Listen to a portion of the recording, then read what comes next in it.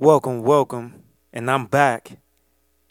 It's a Taste to Consider podcast. I'm your host, Derek Silver, and I'm back. Back for another episode. Back to give you my thoughts, my feelings, my emotions. I'm sipping a little. I'm a little hype. I'm excited to be recording. But let me start off with a clip of the late, great Malcolm X. Referred to as the house Negro and the field Negro back during slavery. There was two kinds of slaves. There was the house Negro and the field Negro. The house Negro, they lived in the house with master. They dressed pretty good. They ate good because they ate his food, what he left. They lived in the attic or the basement, but still they lived near their master. And they loved their master more than the master loved himself. They would give their life to save their master's house quicker than the master would. The house Negro, if the master said, we got a good house here, the house Negro say, yeah, we got a good house here. Whenever the master said we, he said we. That's how you can tell a house Negro. If the master's house caught on fire, the house Negro would fight harder to put the blaze out than the master would. If the master got sick, the house Negro would say, what's the matter, boss? We sick. We sick.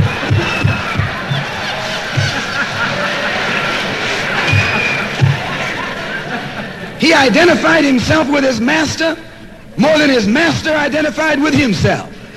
And if you came to the house Negro and said, let's run away, let's escape, let's separate, that house Negro would look at you and say, man, you crazy. What you mean separate? Where is there a better house than this? Where can I wear better clothes than this? Where can I eat better food than this? That was that house Negro. In those days he was called a house nigger. And that's what we call him today because we still got some house niggers running around here.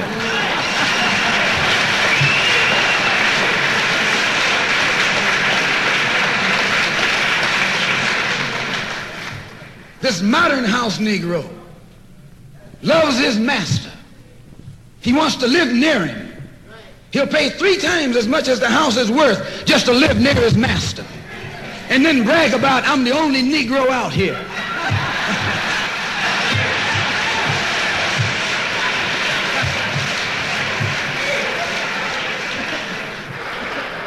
I'm the only one on my job.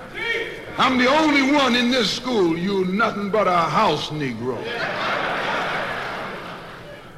And if someone come to you right now and say, let's separate, you say the same thing that the house Negro said on the plantation.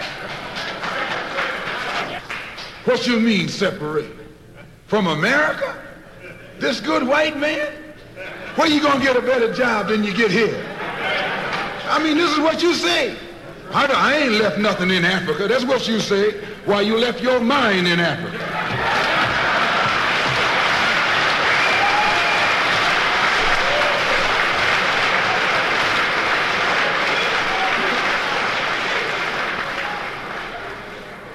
On that same plantation, there was the field Negro.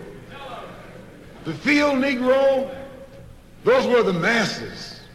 There was always more Negroes in the field than there was Negroes in the house. The Negro in the field caught hell. He ate leftovers. In the house, they ate high up on the hog. The Negro in the field didn't get nothing but what was left of the insides of the hog. They call them chitlins nowadays. In those days, they call them what they were, guts. That's what you were, a gut eater. And some of you are still gut eaters.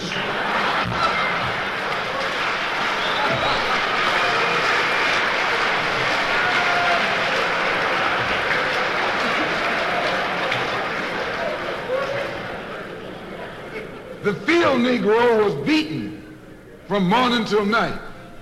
He lived in a shack, in a hut. He wore cast-off clothes. and he hated his master. I say he hated his master. He was intelligent. That house Negro loved his master. But that field Negro, remember, they were in the majority. And they hated the master. When the house caught on fire, he didn't try and put it out. That field Negro prayed for a wind, for a breeze. When the master got sick, the field Negro prayed that he died. If someone come to the field Negro and said, let's separate, let's run, he didn't say, where are we going? He said, any place is better than here.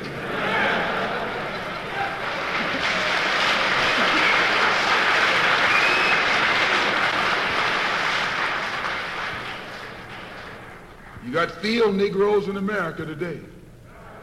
I'm a field Negro. The masses are the field Negroes. When they see this man's house on fire, you don't hear these little Negroes talking about our government is in trouble. They say the government is in trouble.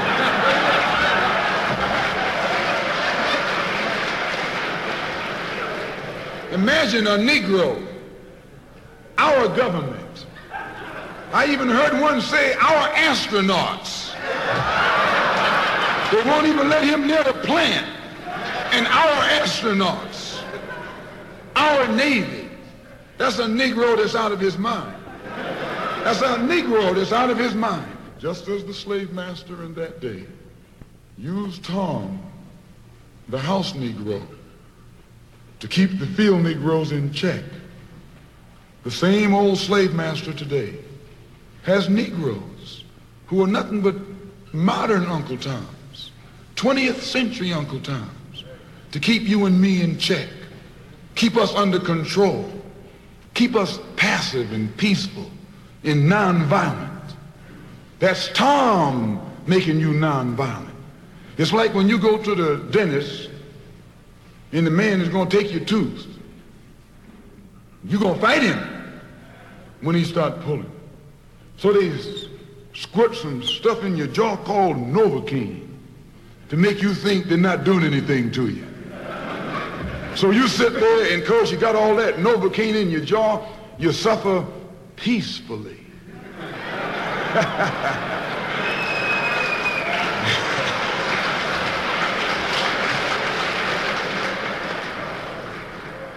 Blood running all down your jaw.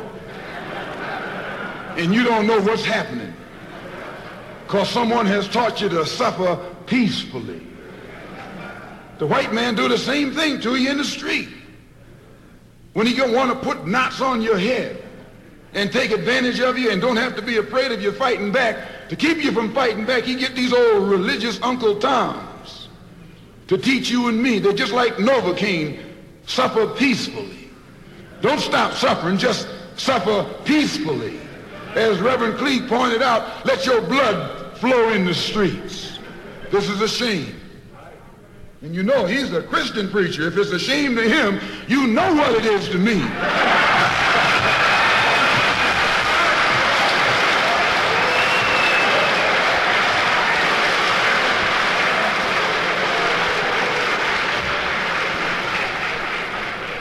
Because nothing in our book, the Quran, as you call it, Koran, teaches us to suffer peacefully. Our religion teaches us to be intelligent, be peaceful, be courteous, obey the law, respect everyone. But if someone puts his hand on you, send him to the cemetery.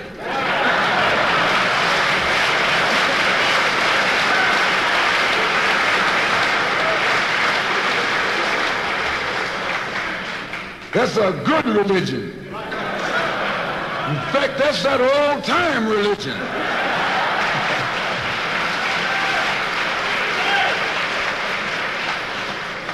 That's the one that Ma and Pa used to talk about. An eye for an eye, and a tooth for a tooth, and a head for a head, and a life for a life. That's a good religion. And then anybody, no one resents that kind of religion being taught but a wolf who intends to make you his meal. This is the way it is with the white man in America. He's a wolf, and you are sheep.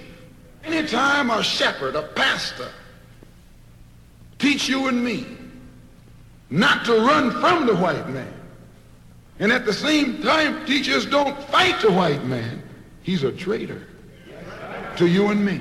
Don't lay down our life all by itself. No. Preserve your life. It's the best thing you got. And if you got to give it up, let it be even Stephen.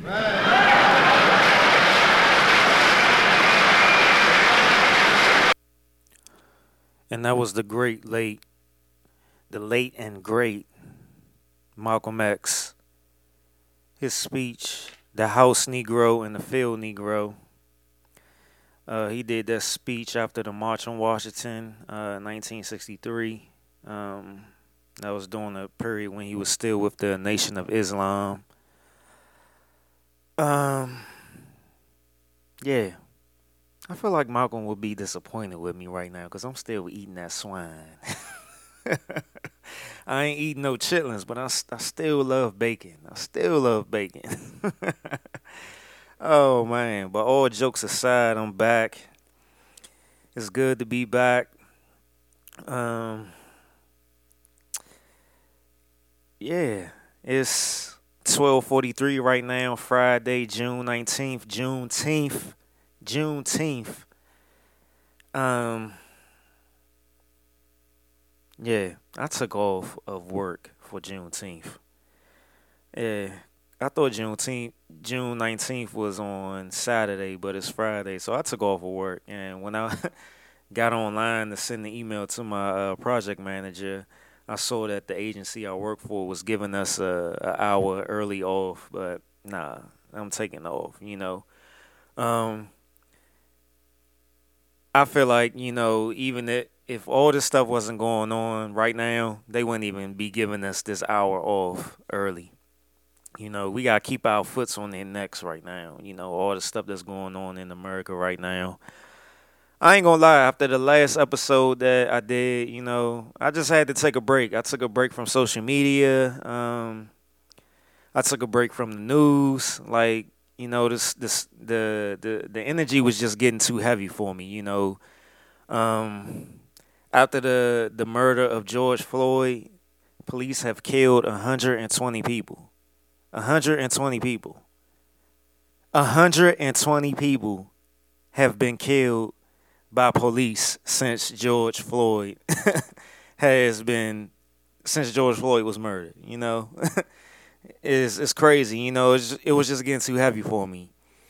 I didn't feel like watching the news no more. I didn't feel like being on social media no more, seeing all this stuff. It was just getting too much for me. I had to be aware of, how all this stuff was affecting me mentally, emotionally, physically and stuff. So I had to take a break, man. It was just getting too much. The fact that, so-called black folk are still getting killed before, during, and after the protests and everything that's going on right now is just, that just shows you that shit don't really, matter. And I don't know, I just had to take a damn break. It was just getting too much, man. It was really getting too much. But, I'm back. If you didn't listen to my last episode, I ask that you go listen to it, because this episode is pretty much a continuation of the last episode. And I got to be honest, this episode right now, was in the works, like right after I recorded my last episode. But it was just like, I had to take a break, but it was like, I said to myself, I'm not going to record. I'm not gonna record this episode. I'm not gonna record this episode because it was just too much, and I'm tired of talking about it. I'm tired of hearing about black people getting killed and stuff like that. I'm just tired of it. I'm tired of it. But as the days and the weeks was going by, it was like I still had that fire inside of me. It was still burning. I still was thinking. I was like, damn, I need. What I'm saying. I need to get this out. In the last episode, which was bitter taste in my mouth. A good episode. I got a lot of great feedback from it. Shout out to all the people who hit me up and let me know how good the episode was. All the first time listeners, because there was a lot of first time listeners that hit me up and asked me how they could listen to the show and send me feedback or whatever. All the people who shared the show, I appreciate y'all. All the people who listen to the show, I appreciate y'all. I love all the support that I'm getting, and I know that it'll be a continued support, and the show is just gonna get bigger and bigger. But yeah, to say that I still got a bit of taste in my mouth. I mean, I pretty much still do. Even though I haven't been watching the news or been on social media like that and looking at the posts and stuff, I still, especially when you're on social media, it's hard to miss things. And, I still see things that's going on. People still being killed by the police. And lately, it's been a lot of incidents where black people have been, quote unquote, committing suicide by hanging from a tree, which is bizarre for the simple fact, not to say that black people don't commit suicide, but I mean, let's be real. Committing suicide by hanging yourself, that's very symbolic. And hanging yourself from a tree, that's very symbolic. Ain't no black person just gonna hang themselves from a tree and kill themselves. You know what I'm saying? That's not gonna happen. It's not a. I'm not laughing because it's a joke. I'm laughing for the fact that people actually would sit around and believe some shit like this. You know what I'm saying? Because it's too symbolic about a black person hanging from a tree to actually think that oh, I'm gonna go and I'm a black person. I'm gonna go hang myself from a tree and commit suicide that way. It's too symbolic. You know what I'm saying? And that's pretty much what this episode is all about. Symbols. You know what I'm saying? It's a lot of symbolic stuff that's going on since the George Floyd killing and the protests and stuff like that. And I just want to say, rest in peace to every black person that has lost their life to the hands of police officers or systematic racism, because there's a difference. Look it up. And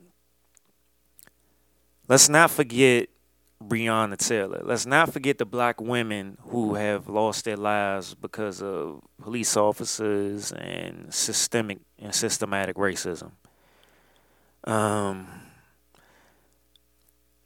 Despite the fact that all of this stuff has been going on, the protests and stuff like that, but pretty much based off of George Floyd being murdered by the police officers, Breonna Taylor has been heavy on my heart just by the way that she was murdered. The police coming in her residence, no knock warrant, and killing her.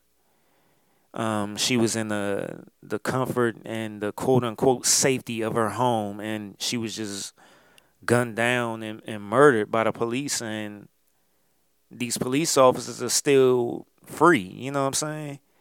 I know they recently passed the Breonna Taylor law, but the police officers are still free. It doesn't, what the hell does it mean that law passing and the police officers are still free? It's just crazy to me. I don't understand it. But I'm feeling good. I'm feeling great. I'm great. Um, it's a lot of stuff going on right now. Like people who follow the podcast and follow me on social media and stuff know that I'm into astrology and stuff like that, and how that affects us, as human beings.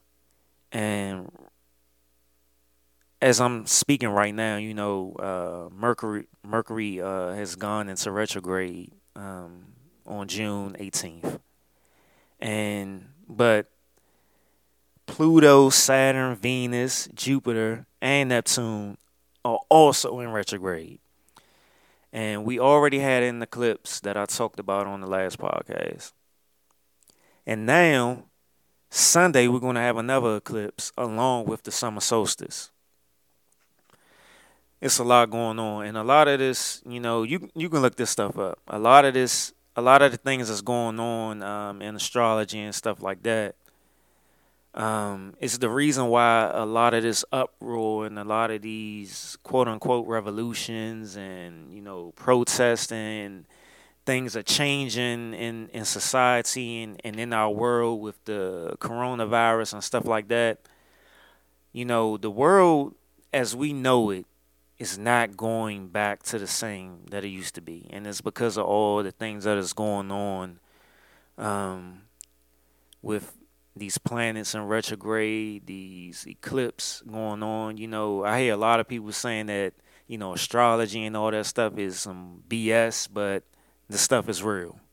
How the moon affects us, how these planets affect us, the sun, all that stuff. When you were born, your birth charts, personal years, the year that we living in right now, 2020, is a 4-year.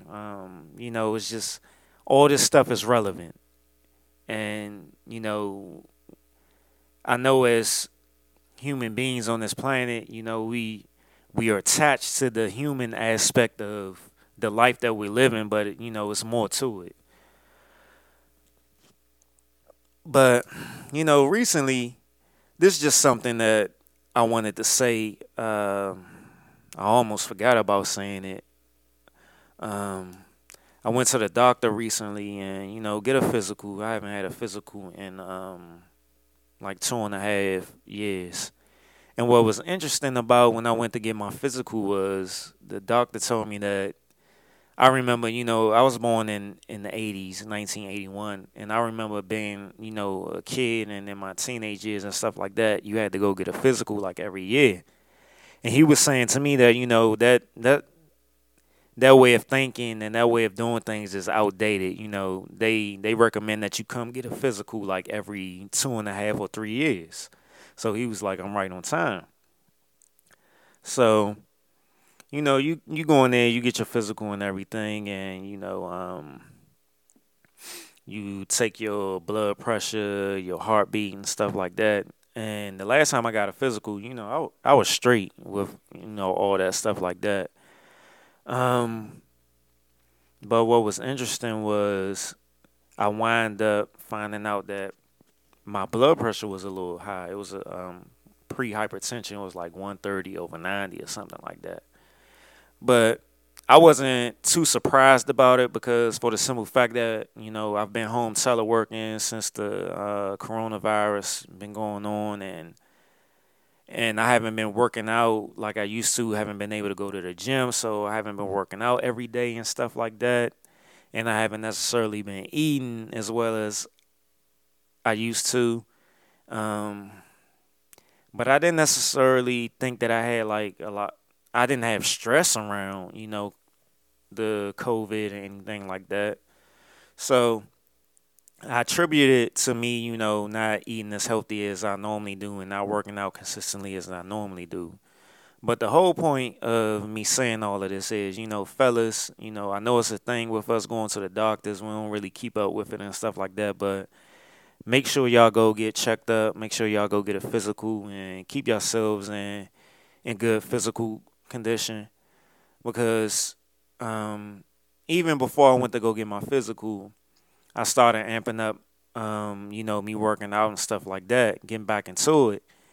And the reason that I had the motivation was because of all the stuff that's been going on, you know what I'm saying, with the police killing black people and stuff, and then the stuff with like Ahmaud Arbery with those white guys killing him, going after him. I felt like, I have to keep myself in the best physical shape that I can, just in case if I get into a situation like this.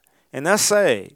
And I posted that on social media, and I was just like, you know what I'm saying? The fact that my mindset is that way is that, it's really sad that my only motivation for working out is to keep myself in physical shape in order so I can protect myself or protect my loved ones. That's just, you know what I'm saying? That's just crazy. That's like a warped mindset to be having, to living your daily life, to thinking that you're gonna to have a peaceful life. But yeah, fellas, make sure y'all go get y'all checkups. Make sure y'all go get a physical if y'all haven't had one in the past 2.5, 3 years. Make an appointment because most of the doctor's offices are open right now. Since things are lightening up, on the coronavirus, stuff is starting to reopen a little bit, So just go, make an appointment. And ladies, if y'all listening, if y'all significant other hasn't gotten a physical or checkup in a while, make the appointment for him, Make the appointment for him. But yeah, I wrote a lot of stuff down for this episode. I didn't do my traditional outline. I was just jotting stuff down because, my mind is scattered with all the stuff that's going on, and what I wrote down is basically reflecting that. I just was jotting stuff down and putting points beside them and just like, I'm gonna talk about this, I'm gonna talk about that. So, bear with me. Bear with me. But since the last episode, there's still been a lot of protests going on and stuff like that. And I know everybody who's in support of quote unquote Black Lives Matter or,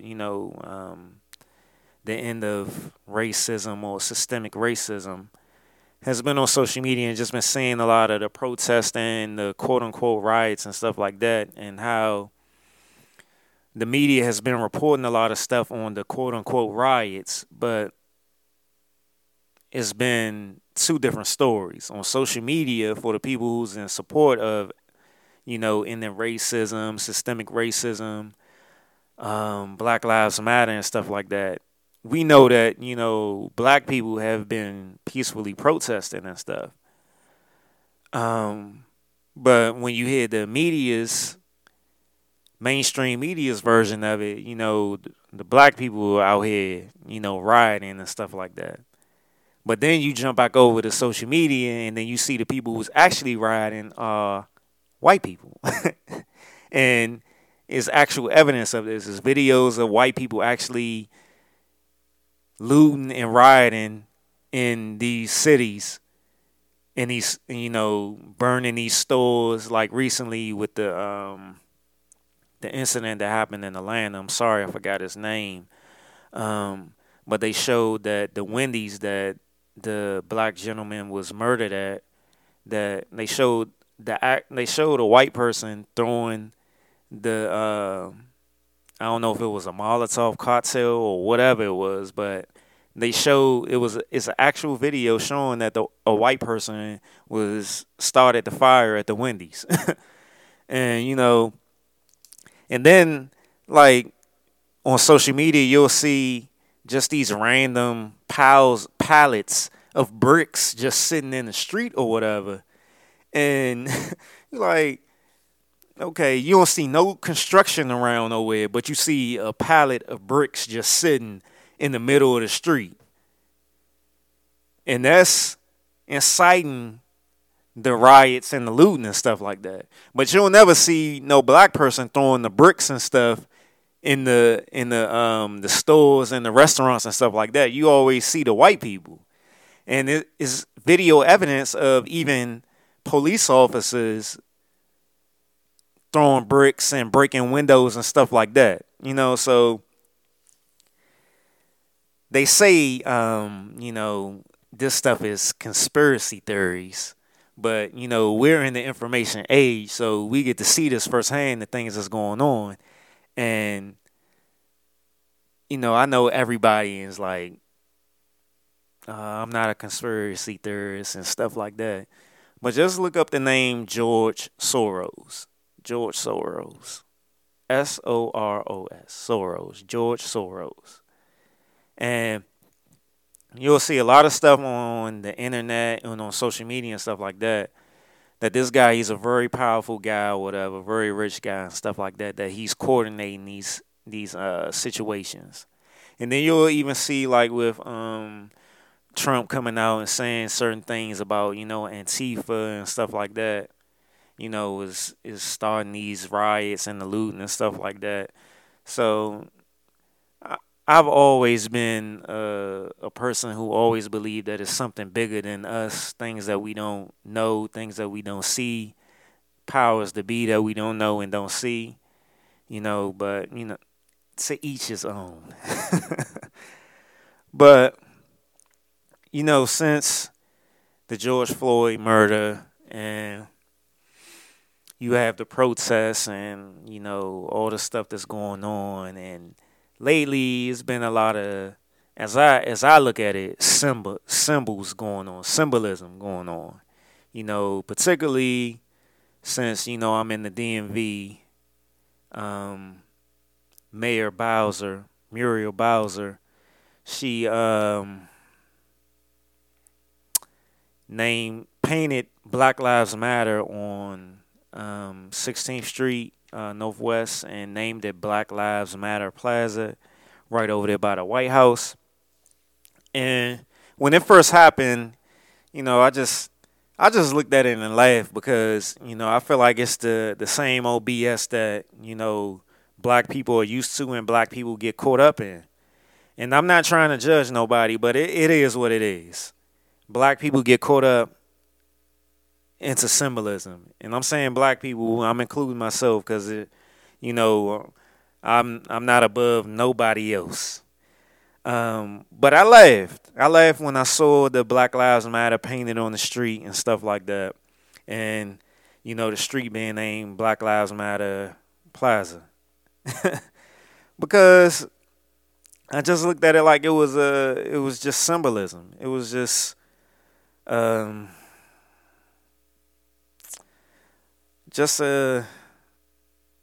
something just to get us wrapped into, but it's nothing that really is going to progress the black community or the black agenda. It's just something just for us to celebrate. It's ceremony, it's symbolism,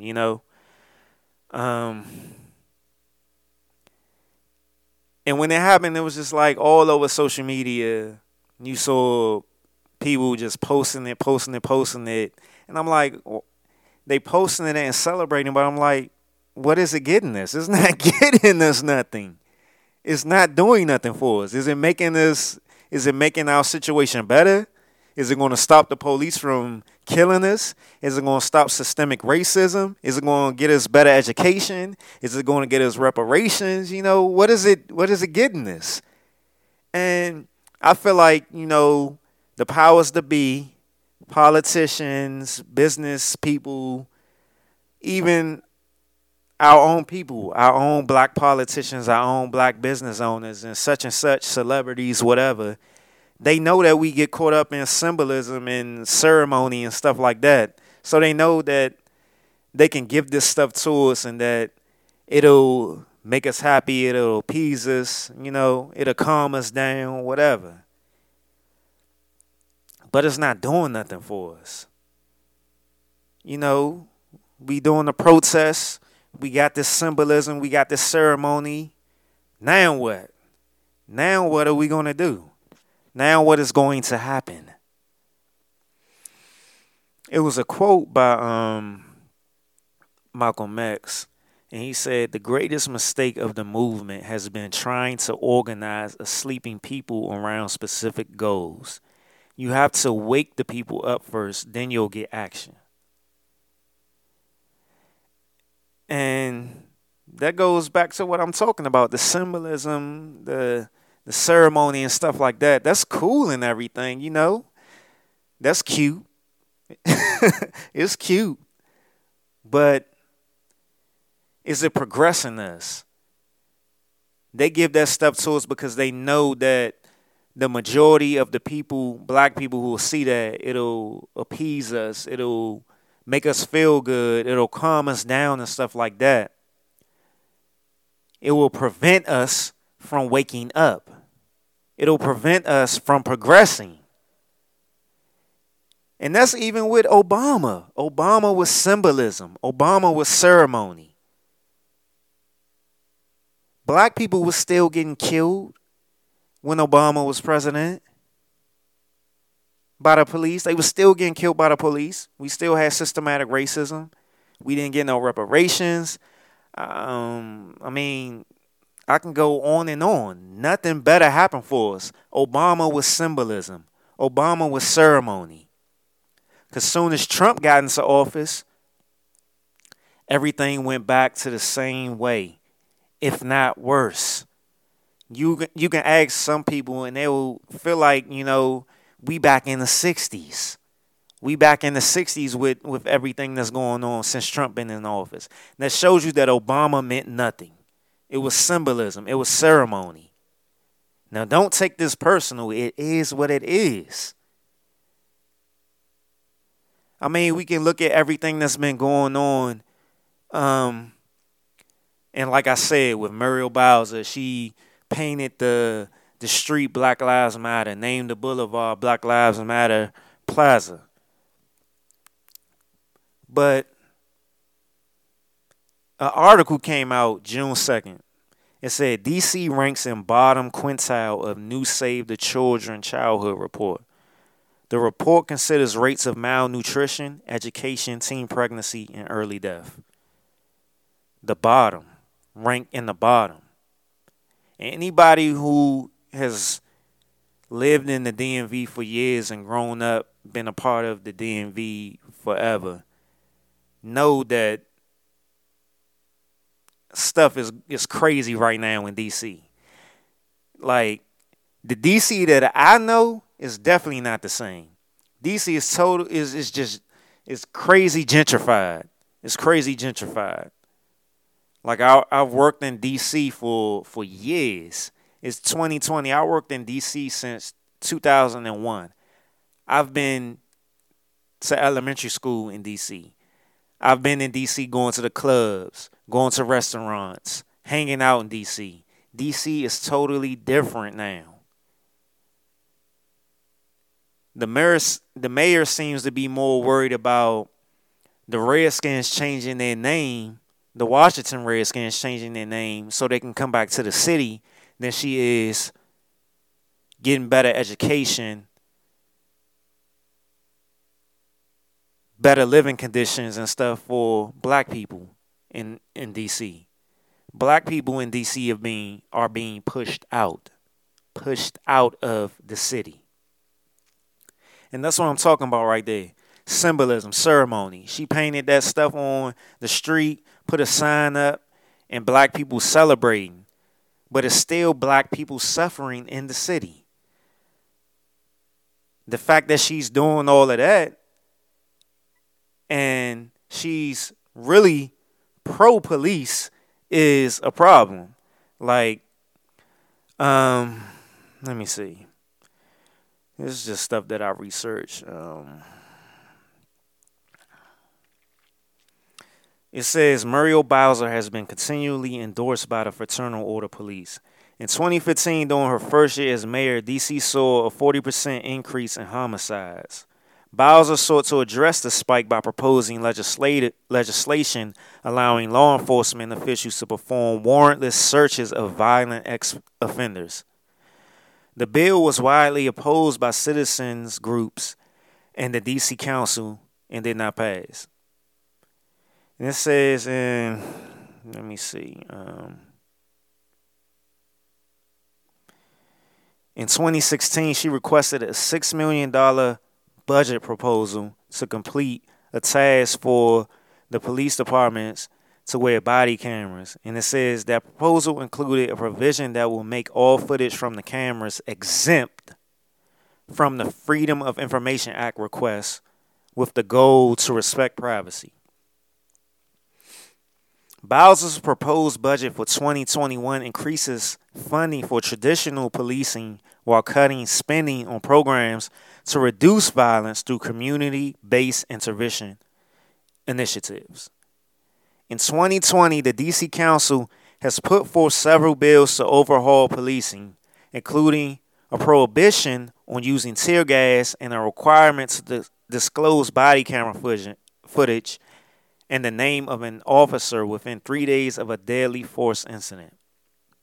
Bowser has declined to comment on the proposal, saying she has not had a chance to review them.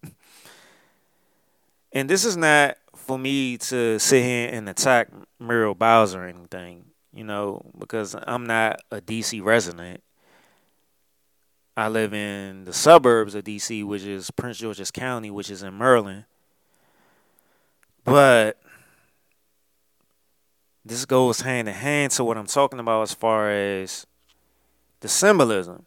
We get wrapped up into the symbolism, and it's a distraction from what really matters, what these people are really doing, and what we need to have a focus on. Case in point, the Democrats came out and with their kente cloth on one knee, kneeling to unveil their bill targeting police misconduct and racial bias. And I know y'all seen this picture.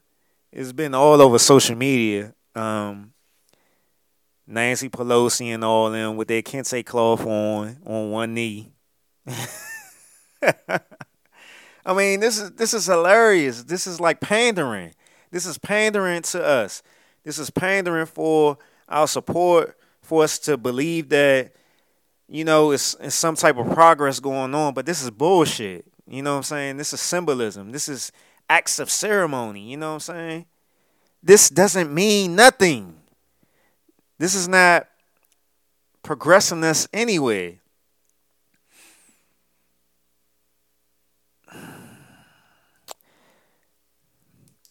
And lately they started taking down a lot of statues and stuff like that, of Confederate leaders and stuff like that. And I'll be honest, I forgot it was a couple of years ago when they was taking down statues and stuff, Confederate statues. I kind of had mixed feelings about it, because I kind of felt like they need to keep them statues up, because we don't need to forget the BS that, that they put us through. We don't need to forget the BS. And I felt like taking these statues down was hiding the racism, hiding the bullshit that, black people have gone through in this country. But lately I've been coming off of that, take the shit down. I'm just like, whatever. To me, it don't really matter, because the way that I'm already looking at it is like all this stuff is symbolism. All this stuff is just is acts of ceremony, stuff that, they doing to pander to us, to calm us down, to distract us from the real agenda at hand, which is systemic racism and police killings and stuff like that, which is systematic racism.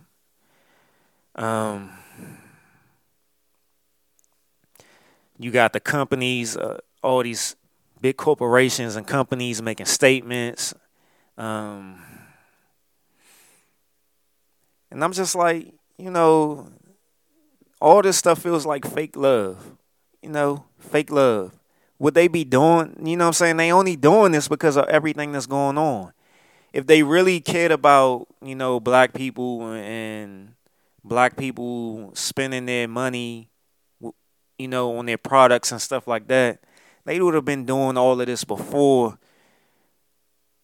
people was getting shot down in the streets, getting shot down in their homes and stuff like that, before we stepping out on that pavement protesting and stuff like that, And that's why I'm like, we have to make sure that we keep our foot on their necks, because all the things that they're doing is just acts of ceremony. You got the NFL, the Roger Goodell commissioner, he coming out making a statement that he made, knowing that they've been blackballing Kaepernick because he was taking a knee.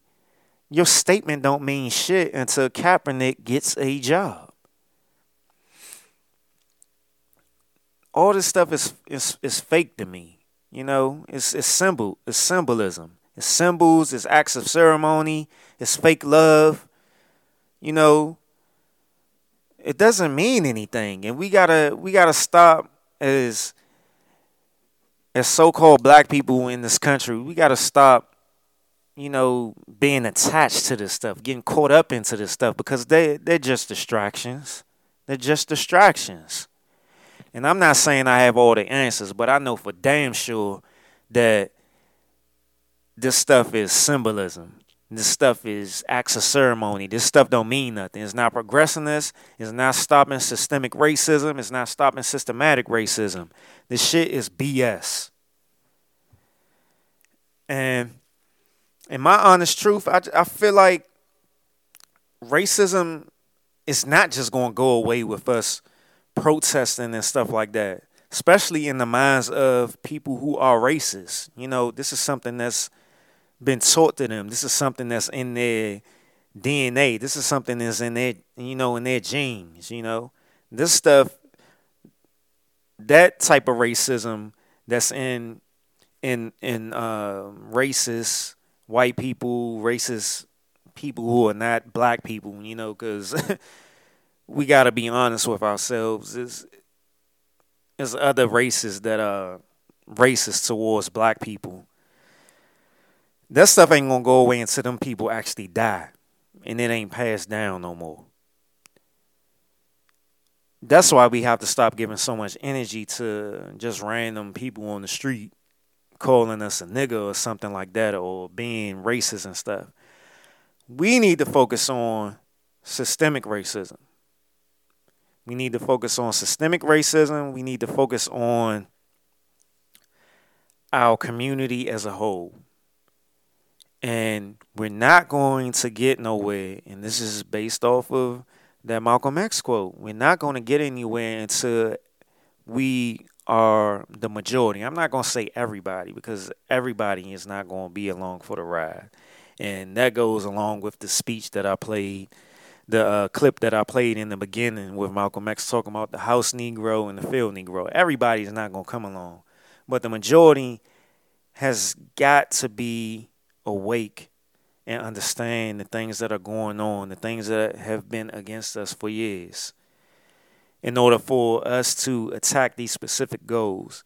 Because even with like all the stuff that's going on, I didn't go out there and protest, but I donated money. I supported black businesses. I've been doing this podcast.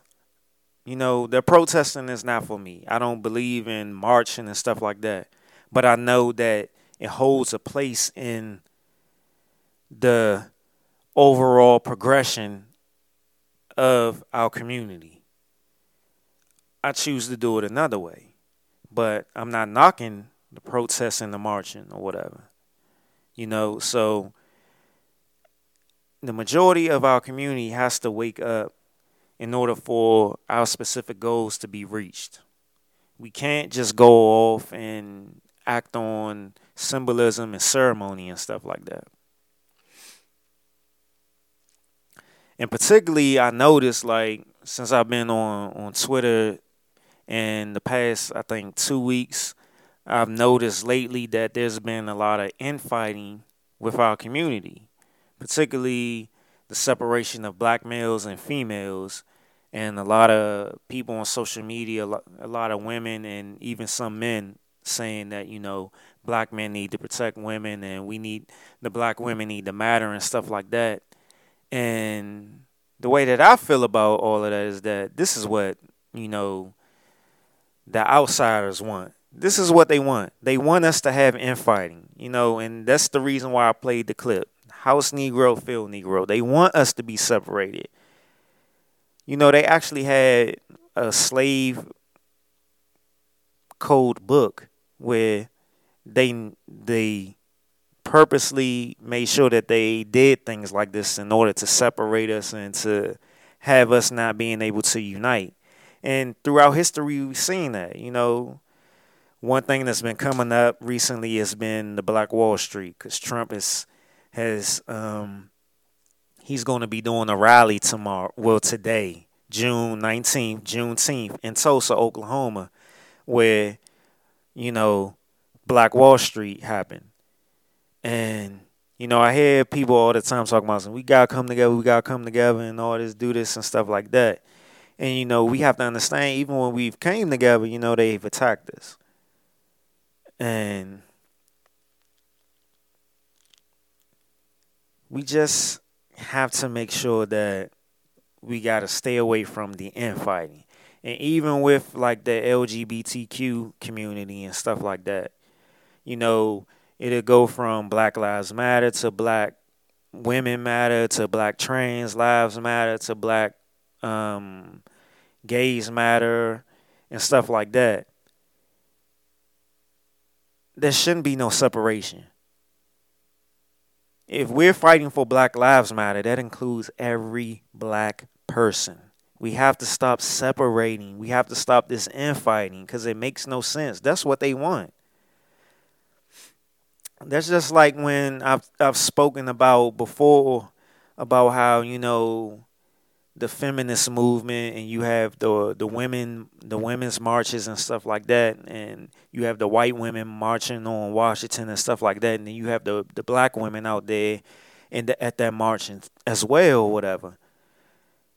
Basically supporting the white women movement, but you don't see these white women supporting black mothers when they losing their kids and stuff, or black women's issues and stuff like that. We have to stop the infighting, and I just feel that things won't get nowhere until we actually come together. We have to stop the infighting. We got to. I feel like the racism with individual white people or other races in the country is not going to go away until these people actually die and it's not being passed down anymore. But systemic racism is not going to go away until we come together and stop the infighting.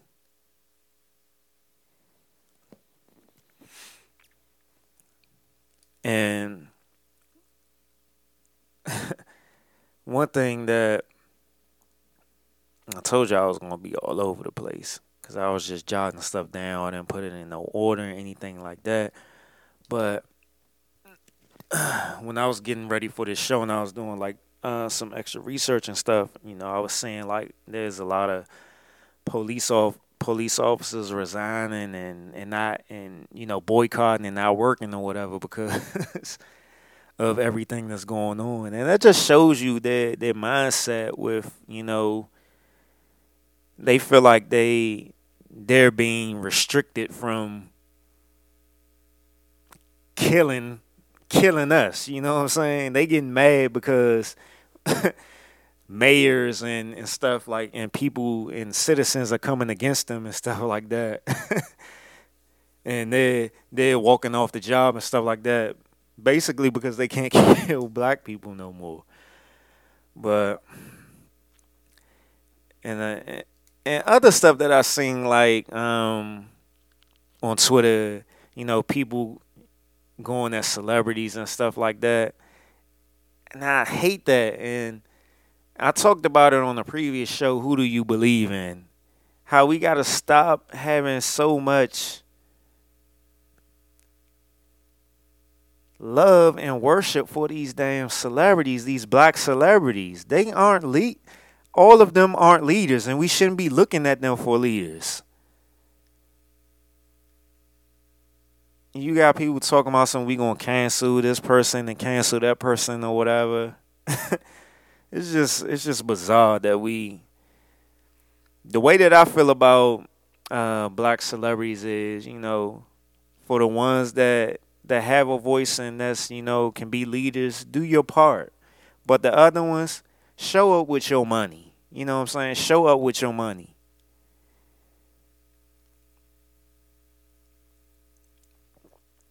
I had to take a sip. Oh yeah, I forgot to tell y'all what I'm drinking. I'm drinking some Crown Royal. I'm not smoking nothing tonight because, it's pretty late. I'll probably wait till tomorrow to smoke, but I just wanted to get through this episode because, like I said, that fire was burning inside of me. But yeah, for a lot of the celebrities, they just need to put their money up.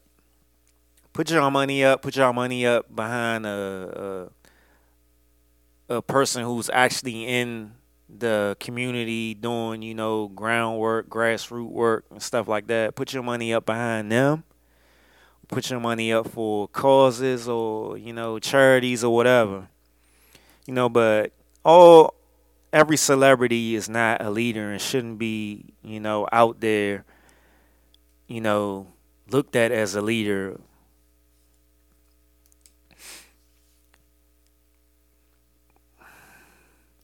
It's just interesting how this country is, because for a long time, you always hear people saying this is the greatest country in the world and stuff like that. But does this country feel like the greatest country in the world for us black people? I don't know. I don't know. But I just think about like just what this country is built off on, these people, these countries sent people over here to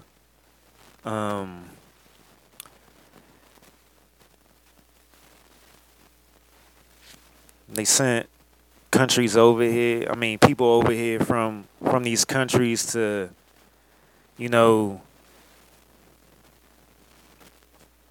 they sent people over here from other countries and stuff like that, and then think about the Revolutionary War and stuff and how they wanted to part ways with the rule of their countries, to have their own land and stuff like that, and in the matter of them coming over here and taking prisoners of war and enslaving black people and stuff like that. It's just like, what do we expect? What do we expect? Like with the cops and how cops came into existence with slave catchers and stuff like that, and then the Constitution, how we have the Second Amendment, and how other countries call the United States the Wild Wild West. This country has been built on violence. It's built on violence and chaos and savagery. So, it's like recently I've been watching that show Luther with Idris Elba and seeing that he's a police officer and stuff like that. Cops over in other countries don't even carry guns. They don't carry guns, and they don't even have the level of violence that we have.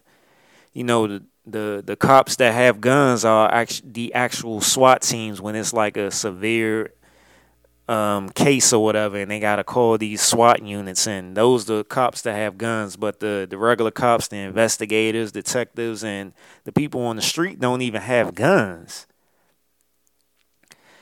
And that just show you how,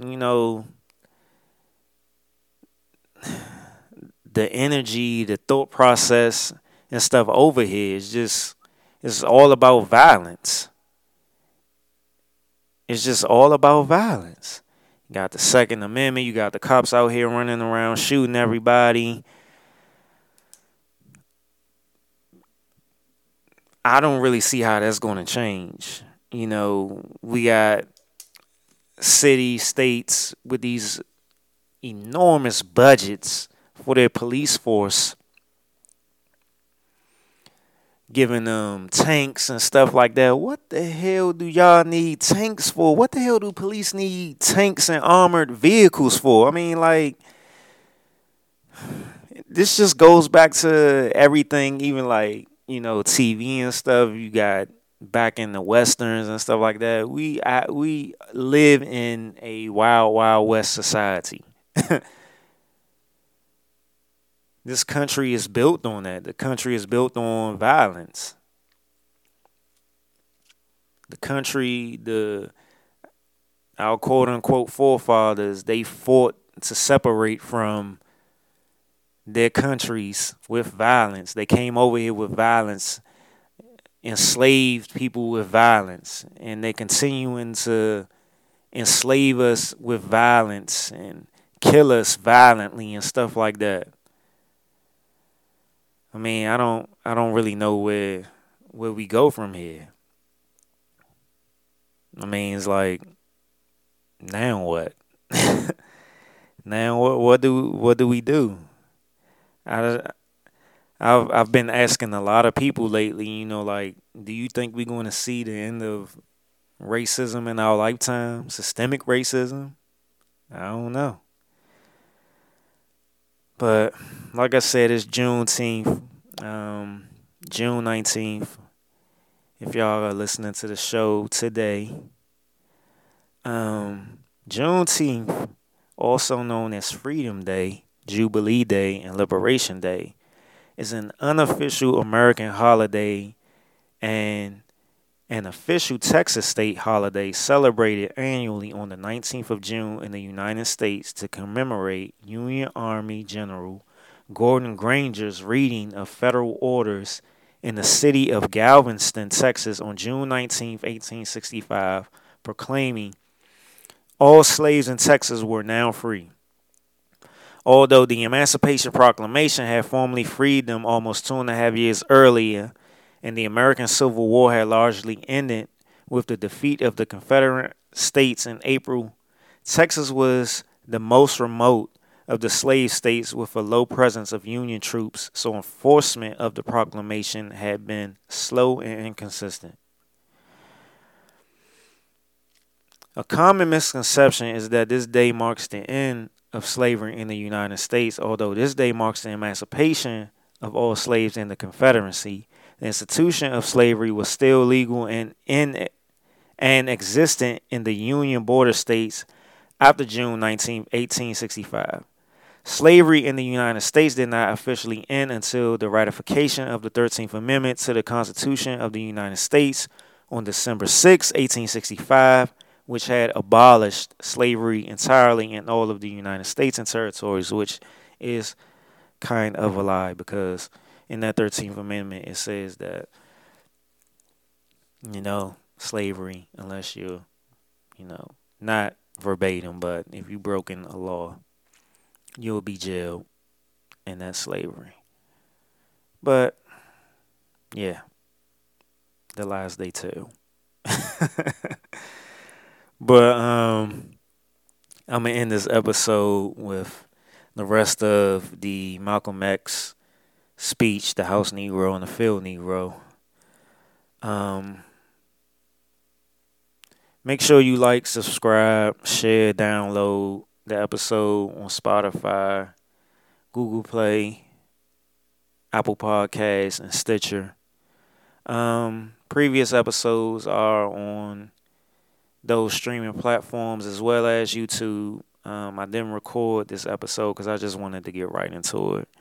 But I will be recording the next episode coming up, so don't worry. So check out all episodes on all those platforms because I will be putting the audio up on YouTube as well. So, you know, Like, share, subscribe, download, all that good stuff. I appreciate all y'all. Appreciate everybody who hits me up. I appreciate everybody who shares the podcast. I appreciate everybody who listens. I really do appreciate y'all so much. Be safe out there. Until next time.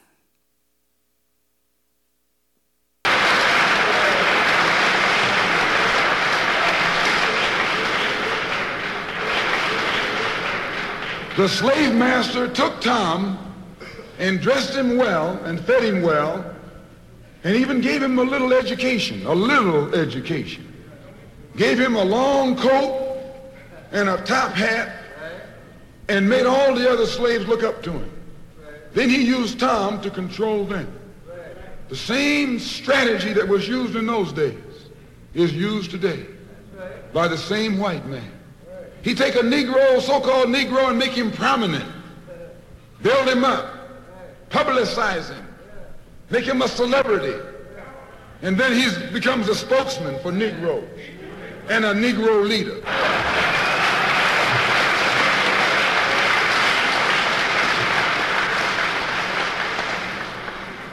I would like to just mention one thing else quickly, and that is the method that the white man uses, how the white man uses these big guns or Negro leaders against the black revolution.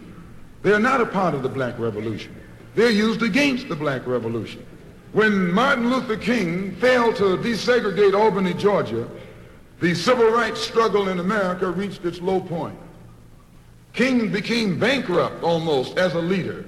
Plus, even financially, the Southern Christian Leadership Conference was in financial trouble. Plus, it was in trouble, period, with the people when they failed to desegregate Albany, Georgia.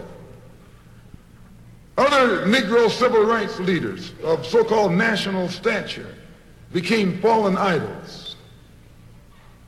As they became fallen idols, began to lose their prestige and influence, local Negro leaders began to stir up the masses. In Cambridge, Maryland, Gloria Richardson. In Danville, Virginia, and other parts of the country, local leaders began to stir up our people at the grassroots level. This was never done by these Negroes whom you recognize of national stature. They controlled you, but they never incited you or excited you. They controlled you. They contained you. They kept you on the plantation. As soon as King failed in Birmingham, Negroes took to the streets. King got out and went out to California to a big rally and raised about, I don't know how many thousands of dollars. Come to Detroit and had a march and raised some more thousands of dollars. And recall, right after that, Wilkins attacked King, accused King and the Corps of starting trouble everywhere and then making the NAACP get him out of jail and spend a lot of money, and then he accused King and Corps of raising all the money and not paying it back. This happened. I got it in documented evidence in the newspaper. Roy started attacking King, and King started attacking Roy, and Farmer started attacking both of them. And as these Negroes of national stature begin to attack each other, they begin to lose their control of the Negro masses. And Negroes was out there in the streets. They was talking about, we're going to march on Washington. By the way, and right at that time, Birmingham had exploded, and the Negroes in Birmingham, remember, they also exploded. They began to stab the crackers in the back and bust them upside the head. Yes, they did. That's when Kennedy sent in the troops down in Birmingham. So, and right after that, Kennedy got on the television and said, this is a moral issue. That's when he said he's going to put out a civil rights bill. And when he mentioned civil rights bill and the Southern crackers started talking about they were going to boycott it or filibuster it, then the Negroes started talking about what? We're going to march on Washington, march on the Senate, march on the White House, march on the Congress, and tie it up, bring it to a halt. Don't let the government proceed. They even said they was going to go out to the airport and lay down on the runway and don't let no airplanes land. I'm telling you what they said. That was revolution. That was revolution. That was the black revolution. It was the grassroots out there in the street. Scared the white man to death.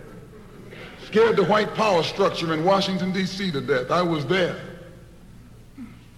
When they found out that this black steamroller was going to come down on the Capitol, they called in Wilkins.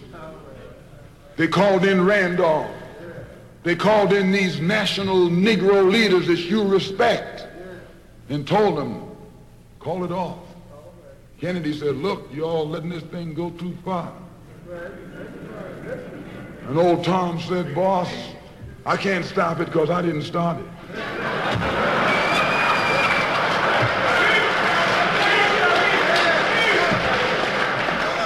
I'm telling you what they said.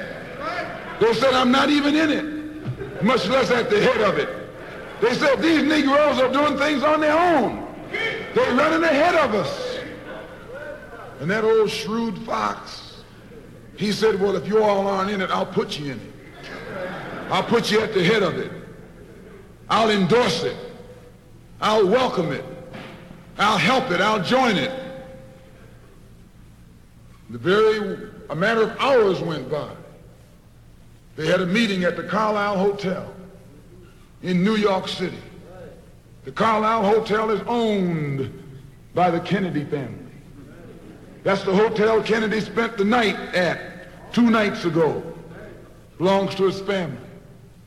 A philanthropic society headed by a white man named Stephen Currier called all the top civil rights leaders together at the Carlisle Hotel and told them that by you all fighting each other, you're destroying the civil rights movement. And since you're fighting over money from white liberals, let us set up what's known as the Council for United Civil Rights Leadership. Let's form this council, and all the civil rights organizations will belong to it. And we'll use it for fundraising purposes. Let me show you how tricky the white man is. And as soon as they got it formed, they elected Whitney Young as the chairman. And who you think became the co-chairman? Stephen Currier, the white man. A millionaire. Powell was talking about it down at the Cobo today. This is what he was talking about. Powell knows it happened. Randolph knows it happened. Wilkins knows it happened. King knows it happened. Every one of that so-called Big Six, they know what happened. Once they formed it with the white man over it, he promised them and gave them $800,000 to split up between the Big Six, and told them that after the march was over, they'd give them $700,000 more.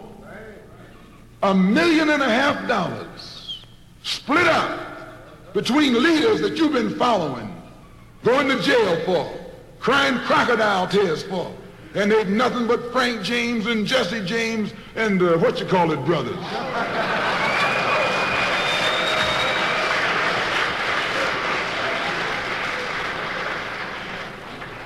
Soon as they got the setup organized, the white men made available to them top public relations experts,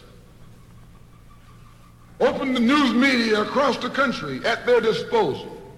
And then they begin to project these Big Six as the leaders of the march. Originally, they weren't even in the march. You was talking this march talk on Hastings Street. Is Hastings Street still here? On Hastings Street. You was talking the march talk on Lenox Avenue. And down on, Fillmore Street. And Central Avenue. And 42nd Street and 63rd Street. That's where the march talk was being talked. But the white man put the Big Six ahead of it, made them the march. They became the march. They took it over. And the first move they made after they took it over, they invited Walter Reuther, a white man. They invited a priest, a rabbi, and an old white preacher. Yes, an old white preacher. The same white element that put Kennedy in power, labor, the Catholics, the Jews, and liberal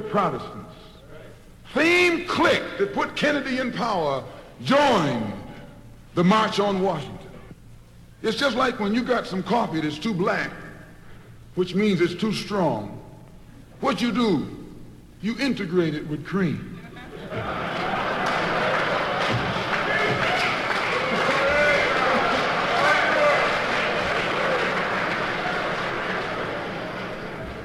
You make it weak. If you pour too much cream in, you won't even know you ever had coffee. It used to be hot, it becomes cool. It used to be strong, it becomes weak. It used to wake you up, now it'll put you to sleep.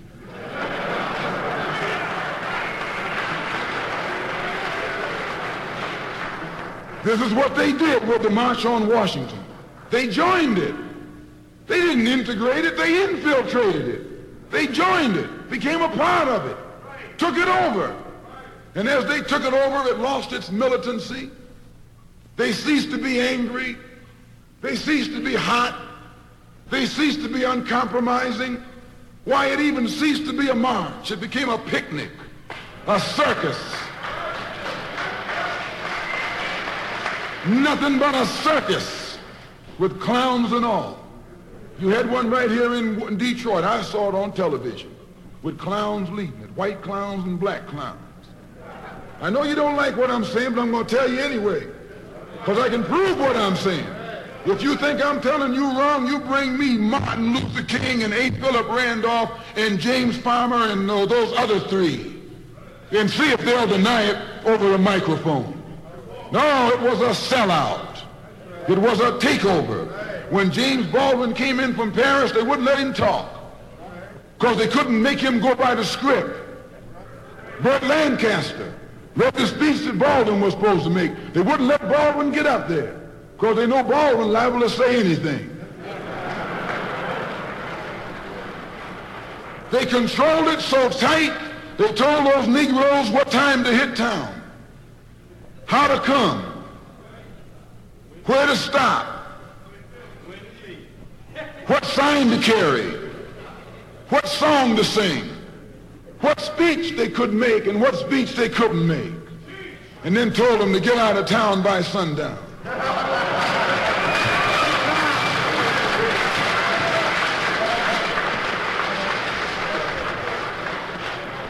And every one of those Toms were out of town by sundown. Now, I know you don't like my saying this, but I can back it up. It was a circus, a performance. It beat anything Hollywood could ever do. The performance of the year. Ruther and those other three devils should get a Academy Award for the best actors because they acted like they really loved Negroes and fooled a whole lot of Negroes. And the 6 Negro leaders should get an award, too, for the best supporting cast.